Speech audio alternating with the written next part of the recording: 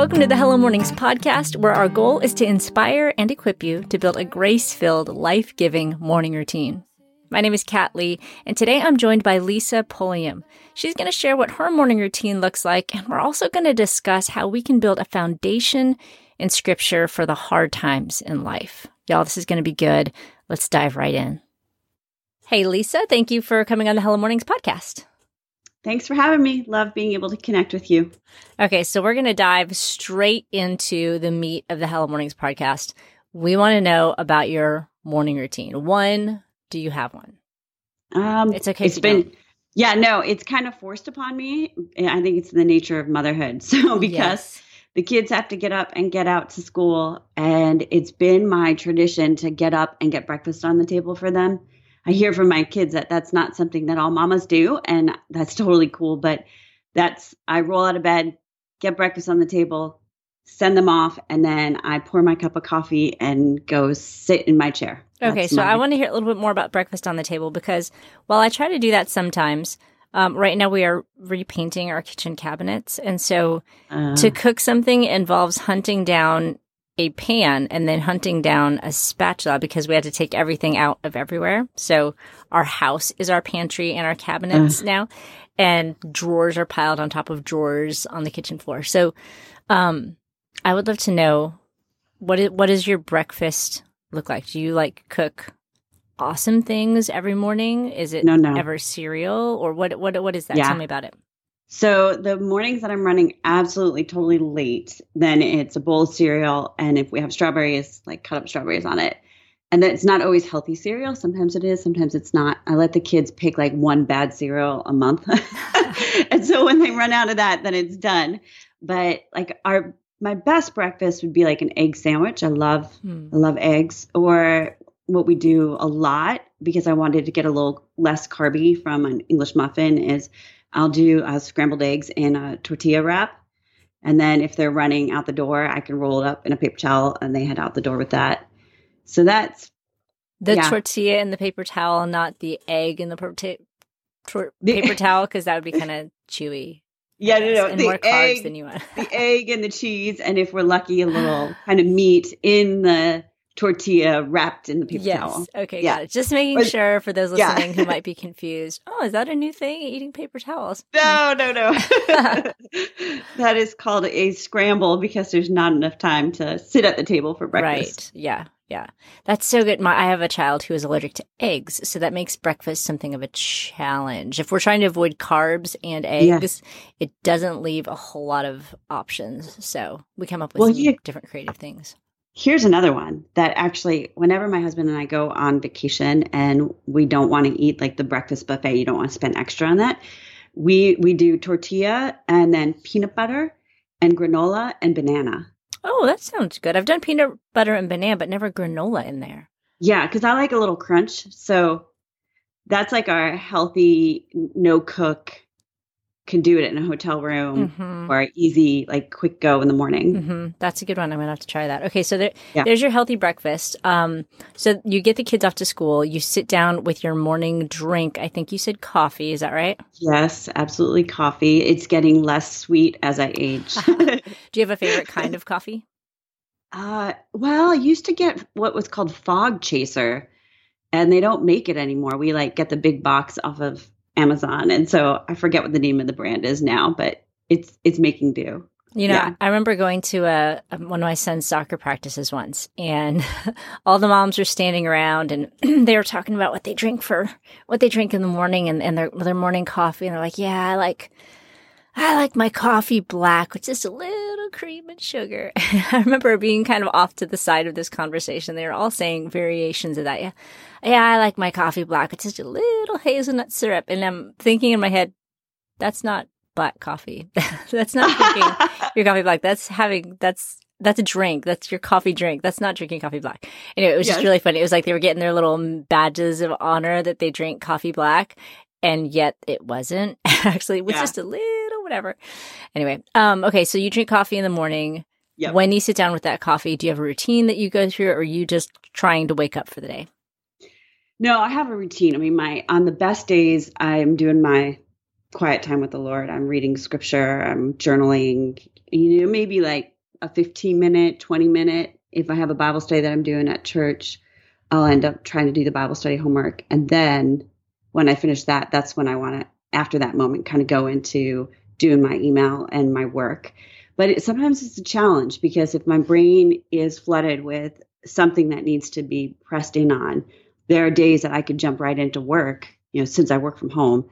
And then the quiet time happens more like 10 or 11 in the morning as I like, okay, take a pause, get yourself focused again. Yeah. Yeah. Do you have a song that you like to listen to in the morning? No, I am not a music person. I love music. Well, thanks for being on the Helen Mornings podcast. I'm just kidding.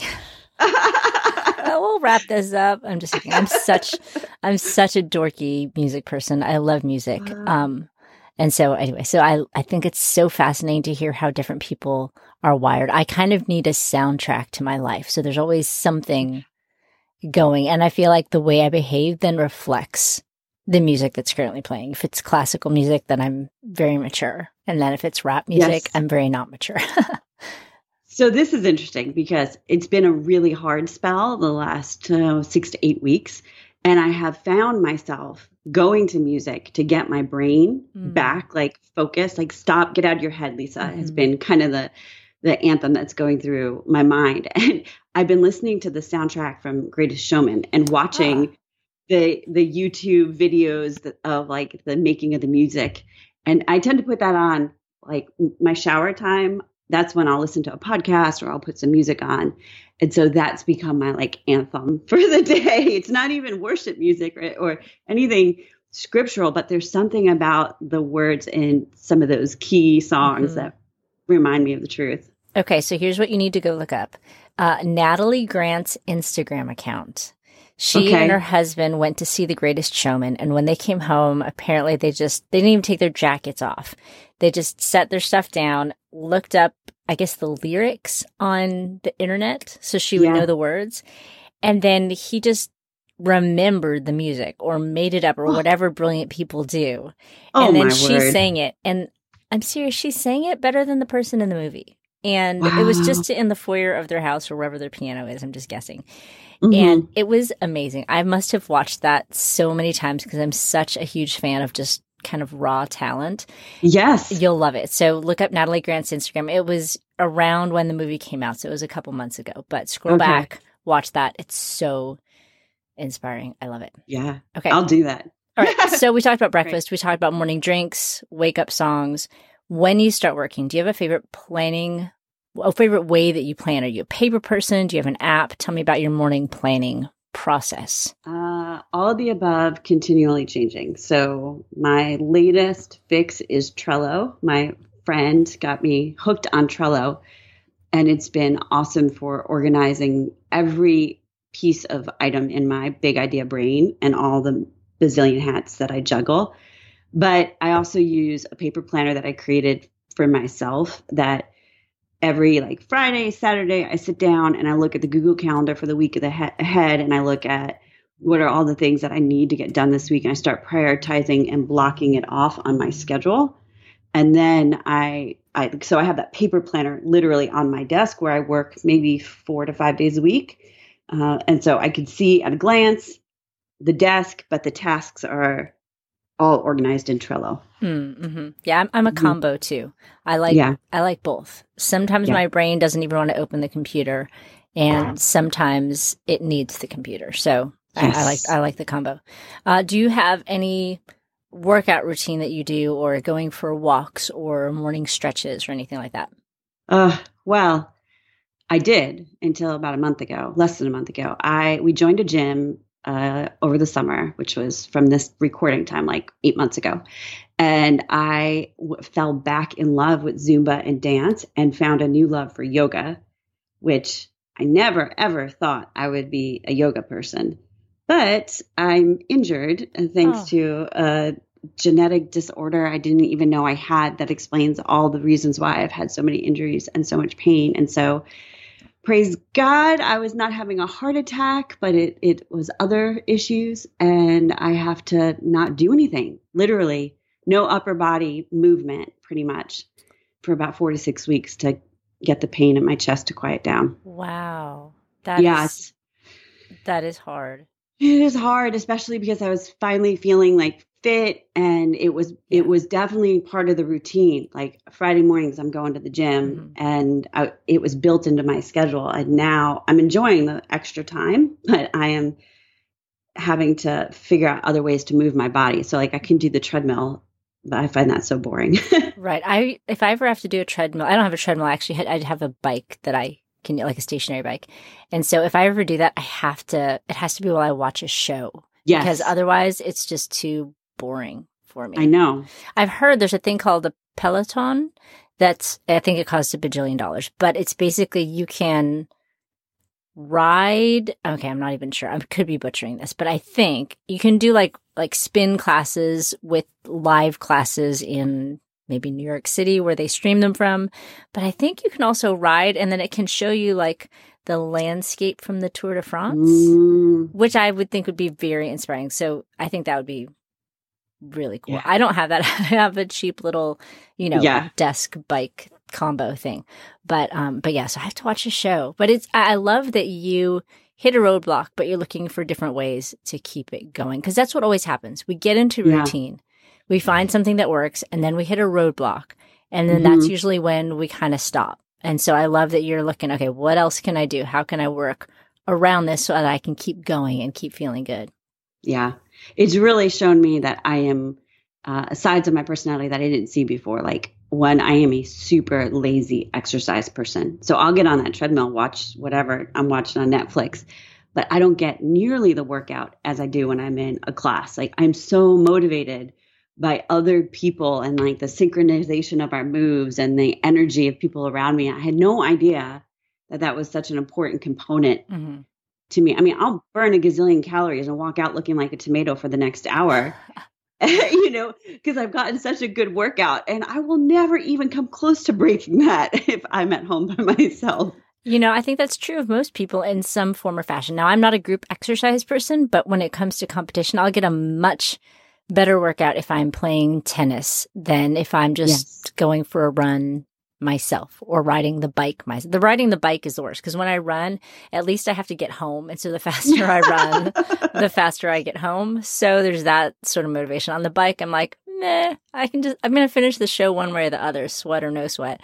So yeah, I think everybody's like that, but I think there's a huge value in just keeping going, which is what you're doing, which I think is very admirable. Yeah. Well, thank you. Covet your prayers for it because I'm waiting.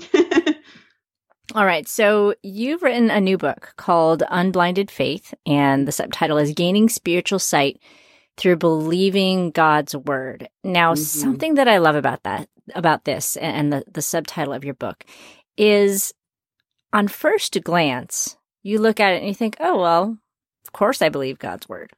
Of course I already believe it. But I think what I love about it is that it goes deeper than that. There's challenges in our lives when we think, oh, wait, I'm really having to think through, do I really believe it? Because we can believe it in our head and then maybe believe it in our heart, but then we have to believe it with our life. And that always tends to look a little bit different when you hit each level of depth.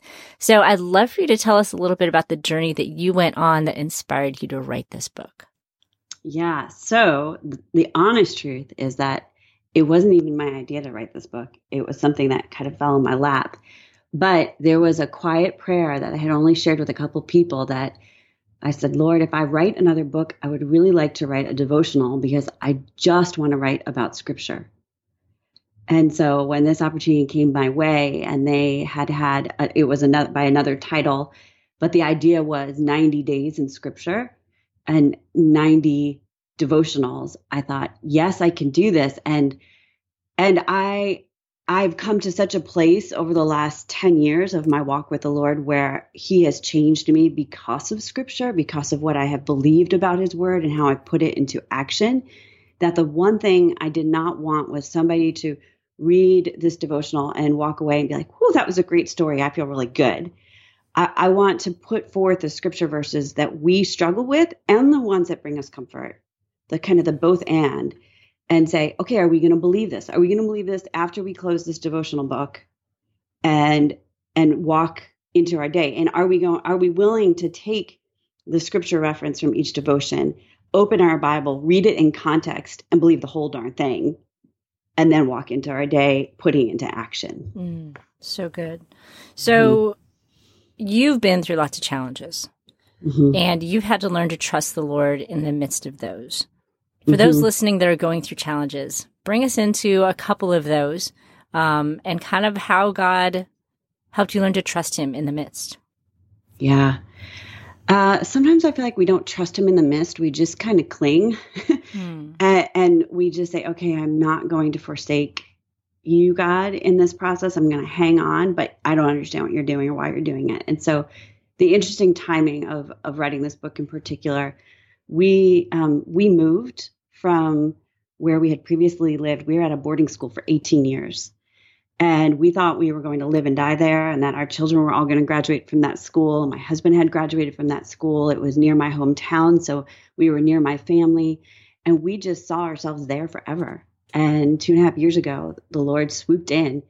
There was a situation that we went through. A door opened for an opportunity. An invitation to apply for a new job was there, and we took it. So it was a 3-week decision that turned into moving 3 months later. And our world completely turned upside down. And so the last 2.5 years have been about, okay, God, what are you doing? Like, what is your plan? What is your purpose? Show me where you have taken us from, and let me see your faithfulness even when it's difficult. And so, anybody who has moved with across the country or across the neighborhood, like if you have to walk into a new community, a new church, a new school, you have teenagers, you have kids who are losing friends, you move away from all your family, it kind of strips you from everything. And you have to say, God, it's you and me. It's you and me. And so I would have to say to myself throughout that time, and continue to say to myself, you are faithful. You have provided for every need. You are sovereign. Your hand is over all of this, even when it makes no sense. You say in your word, Lord, that you work out all things together for the good of those who love him in Romans 8:28. Well, God, I know I love you. I may not like what you're doing right now, but I love you. And so I'm trusting that you're going to work out this good. And it's almost a process of agreeing with truth without having to have an understanding of what's happening.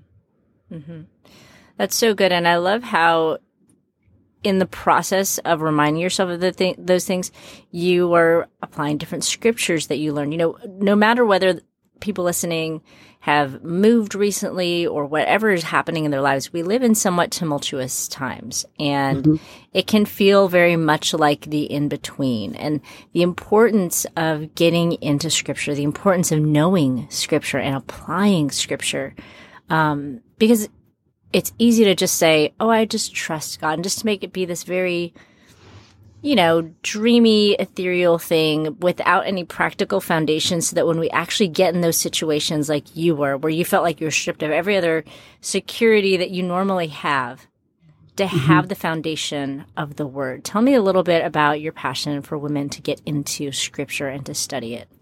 Yeah.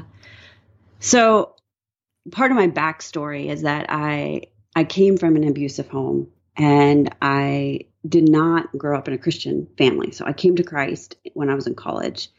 And I say that like the point of my salvation is when the Lord really got a hold of me personally and redirected my life. And I began wanting to know, how does Jesus live so I can live that way? And what does it really mean that Jesus died on the cross for the forgiveness of my sins?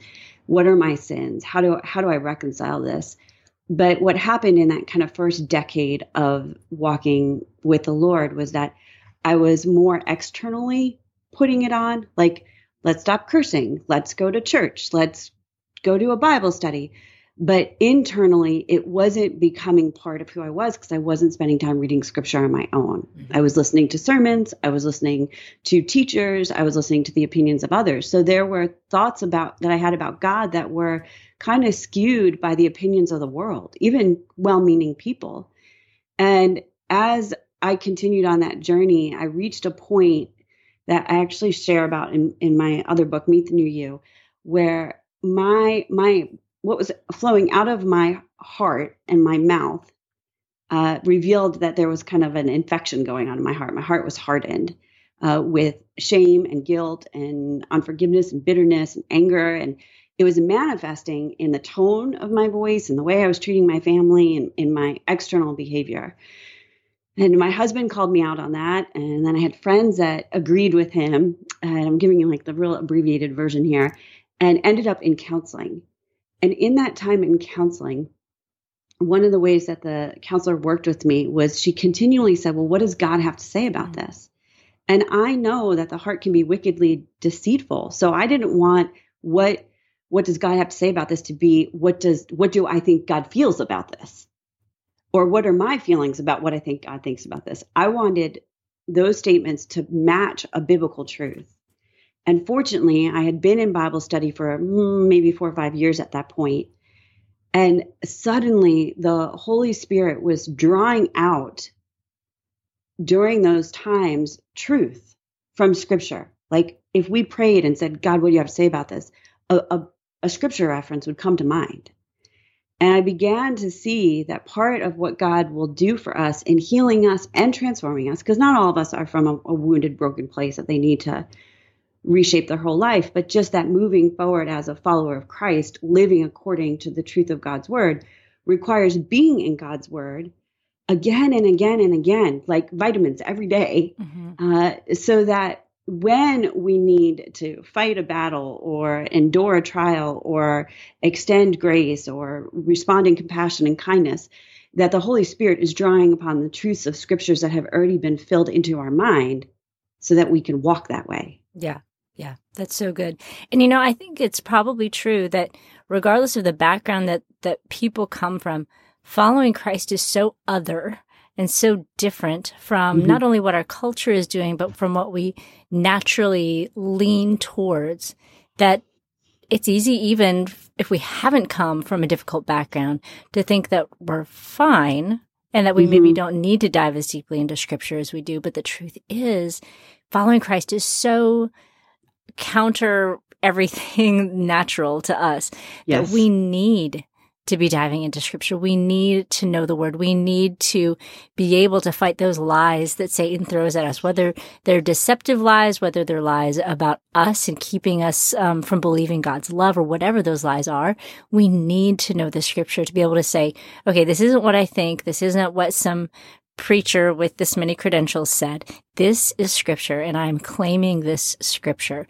And regardless of the background that we come from, I think we all need to dive just as deeply for that lifeline, so that we can really walk with Him, and we can really learn to trust Him, because it's one thing to trust what somebody says about Him, and it's another thing to trust Him. Yeah, I totally agree. I think, I've walked, let's say, out of my Christian walk so far, 25 something years, I walked the first half kind of delusional about who God really was and who Christ really was. Like I understood the majors, but I didn't understand the minors because I wasn't reading the Scripture as the great narrative of who God is. I wasn't understanding that the manna that God provided for the Israelites in the desert is so clearly tied to the bread of life, Jesus Christ, in the New Testament. I couldn't see the connecting points. So what I was hearing and learning were these individual kernels of truth. But as I began to study the Scriptures for myself, and what I mean by study the Scriptures is read one chapter of Scripture a day and highlight and underline and pray. Like that's my version of study the Scripture.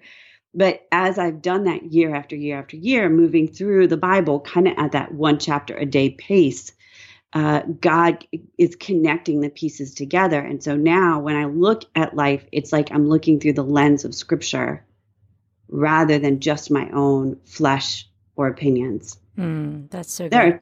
There are times I struggle, and that's why it's just as important to have fellowship with other believers who are walking out the application of Scripture, because when you're not seeing it, you can say, hey, this is my struggle. And they can say, well, remember, let's go back to what the Word has to say. Has it been hard for you in the process of that move to find a new community of believers to walk with? That has been one of God's greatest kindnesses to me ever. But it has taken time. So the second week that we were here, we went to a church that somebody recommended, and we've been at that church ever since. Oh. And the third week, and we probably should have shopped around and looked and tried different places, but it was 5 minutes from our house. It met all of our needs. And there's no perfect church under the sun. And so our expectations were that going into it. But I plugged into Bible study and we plugged into a small group. So by September, we were in both. And I've been able to develop friends, really good, sweet friends through that time. But the real secret for me, and I think this is a secret for all of us, is that going once a week to Bible study doesn't develop the type of bond with people, even if we're introverts and just need one friend, I think that we crave and that we need. And so I did feel I felt lonely that first year, even though I was meeting people. And into the second year, I thought something's got to change. I really need to be more intentional about this. And so now we're in our third year. And what I did last summer was I invited about 10 women to meet with me every Friday morning at my house for Bible and prayer. And that 8 weeks, which was all it was, and it turned out to be 6 of us, was the sweetest time of those friendships going really deep. Now I just consider them some of my best and closest friends. I love that. I love how intentional you were about it. You're like, okay, I have a need, and I'm not just going to wait for somebody to come find me. I'm going to figure out a way to try to meet that need. And I would imagine it was scary in that process at some level, and you had to trust the Lord to be like, okay, I'm going to invite these people. Who's going to show up? Yeah, that part was scary. It was scary who to invite and who not to invite. And so I'm invite everybody, and whoever comes. So I went with that approach. For me, the biggest point of trust was that I'm working full time from home. My income we need it to pay the bills, like not just to have fun, but to like pay the mortgage and put food on the table. I have to work. And so to give up a 2.5 hour block on a Friday morning to have people over, because it is 2.5 hours, you got to get dressed. You got to, if you're going to clean up the space a little bit for people to come in and sit down, and then the small talk, you need to leave room for if somebody has a need. You don't want to be like rushing them out right after the hour commitment. And so to give up that time was such a huge step of faith. Every week, I'm like, God, you need to multiply my hours. That's all I have to say about this. And he did.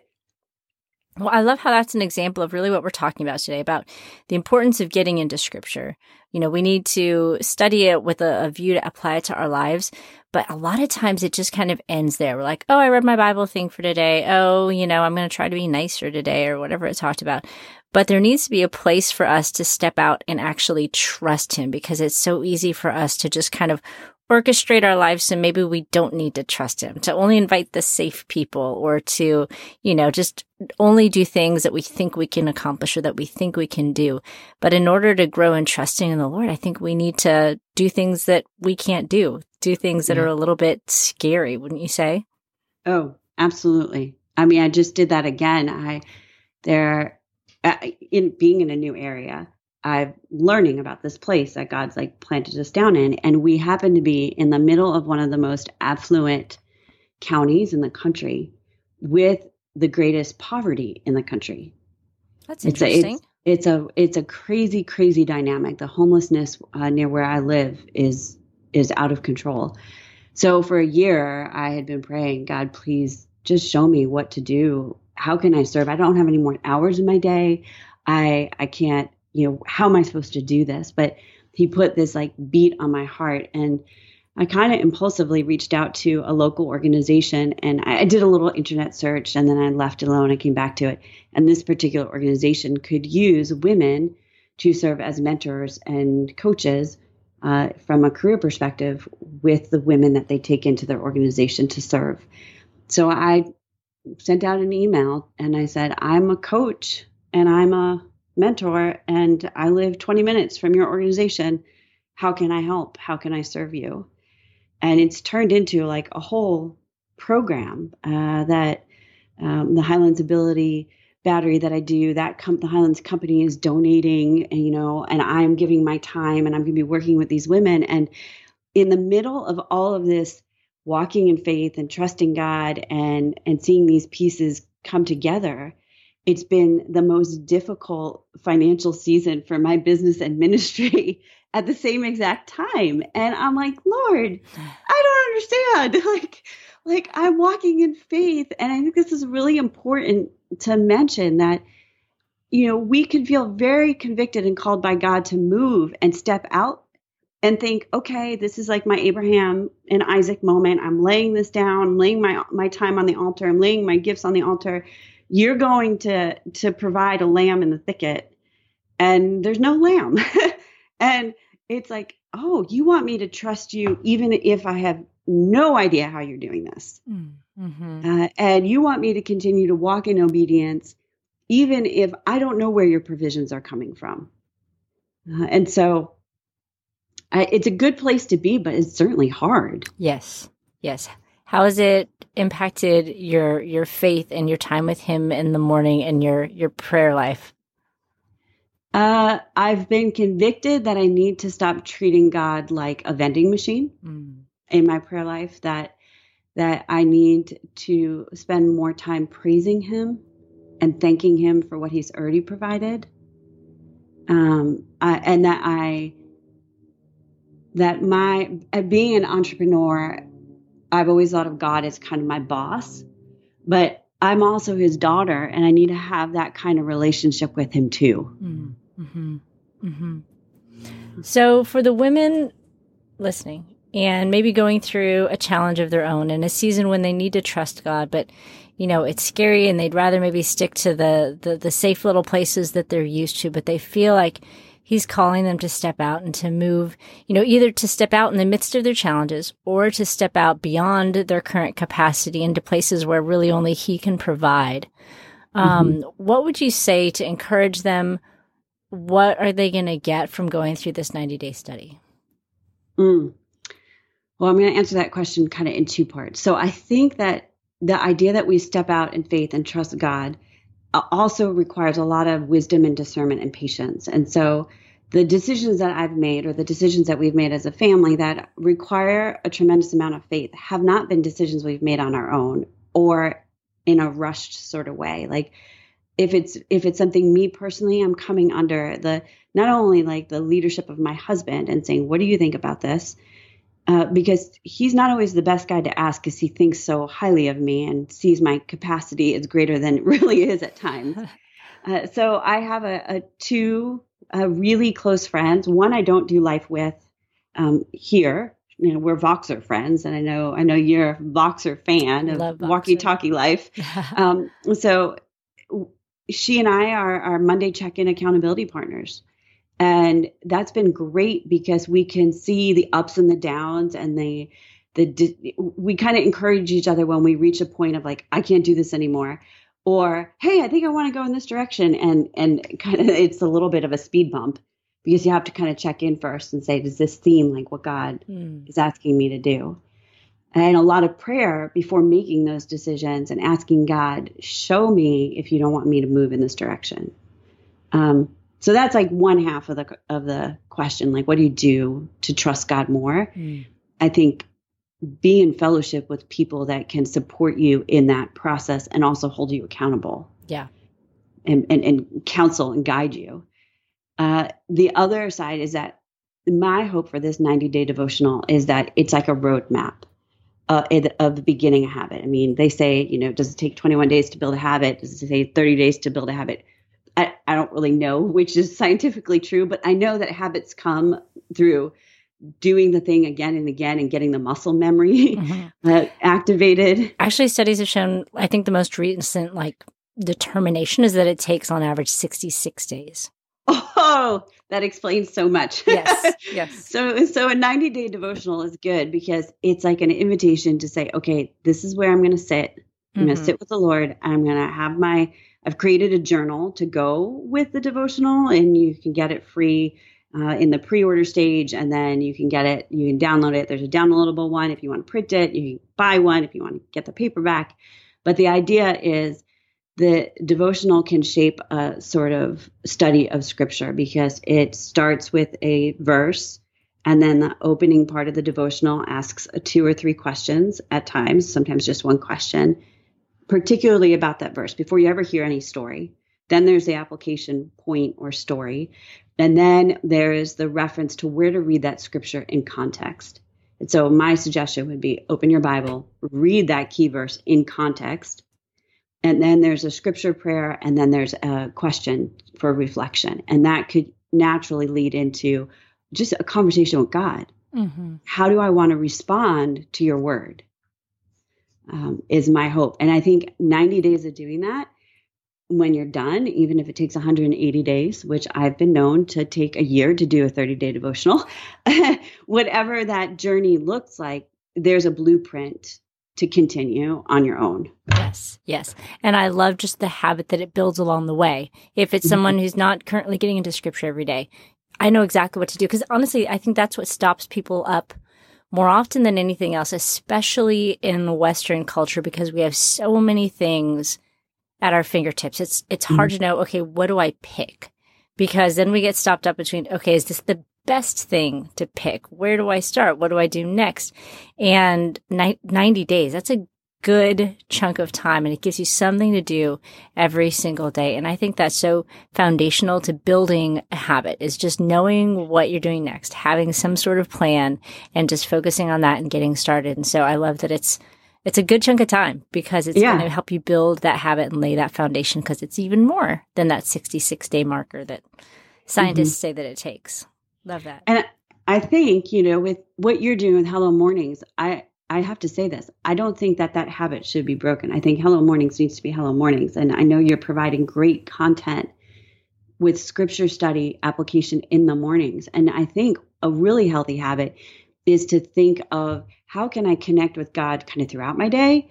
So is this devotional a lunchtime read? Or is it kids get off the bus and, 5 minutes before they get off the bus, you spend time reading that to kind of refocus your thinking? Or is this a good bedtime read for you? Or is it a good summer read because you're doing Bible study during the year, and this will keep you in the Word throughout the 3 months of the summer? I think there's a lot of different ways to use the tools that God has allowed us as his children to create. Or even, sometimes I need something to do besides social media, because maybe I'm not wanting to do social media as much. And a Bible study is a good filler for that. It takes about the same amount of time that I would waste on social media, and instead I'm investing it in my relationship with the Lord, and ultimately in my life and in my family and in those around me. So I love that. Elisa, where can people find a copy of this online? Where can they find you online? Sure, yeah. So they can find me at my ministry site, which is more2be.com. And that doesn't mean we're doing more. It means we're becoming more like Jesus through an encounter with God and his word. And then the book will be available wherever books are sold as of May 1st, 2018. And everything you need for the book, like all the resources. At the end of every 10 days, there's another freebie resource, grow your faith, express your faith, sort of just these really fun little resources throughout the whole book. So all of those pieces are housed at unblindedfaith.com. That's fun. I like that little reward. I made it this far. Here's my little badge treat thing, because we're all internally really still kindergartners, and we like the little treasure box. So yes, I love that. And I purposefully have not listed those freebies on the website. They're hidden. So you have to get to that page in the book to find the link. That's fun. I like that. Yeah. Awesome. Well, Lisa, thank you so much for joining us today. And I'm really thankful for the time that you invested in us. And I hope you have an amazing rest of your day. Thank you. I love being here. I love being able to encourage your listeners, Kat. All right. Thanks, Lisa. Okay. All right. Bye-bye. Bye. Well, I hope you guys enjoyed our chat today with Lisa. And if you need more resources for your morning, be sure to head over to hellomornings.org. You can get everything from the show notes for today's episode, where we share all the links from everything that we mentioned in the show. And you can also get a free chapter of the Hello Mornings book. Just go to hellomornings.org. All the links, all the information are right there on the homepage. My name is Kat Lee, and I am so glad that you took the time to join us today, and I'll see you next time on the next episode of the Hello Mornings podcast. It's early in the morning, the house is quiet, but I've set aside this time for you. I bow before the throne of a noble king. And in this place my heart begins to sing. It's gonna be a God day filled with His grace and sweet new mercies. May my thoughts obey Jesus to walk in His way by His Spirit with each breath that I take. Feeling like a God day. This song is called God Day by Jen Stanbro. You can get your copy at iTunes, Amazon, or jenstanbro.com.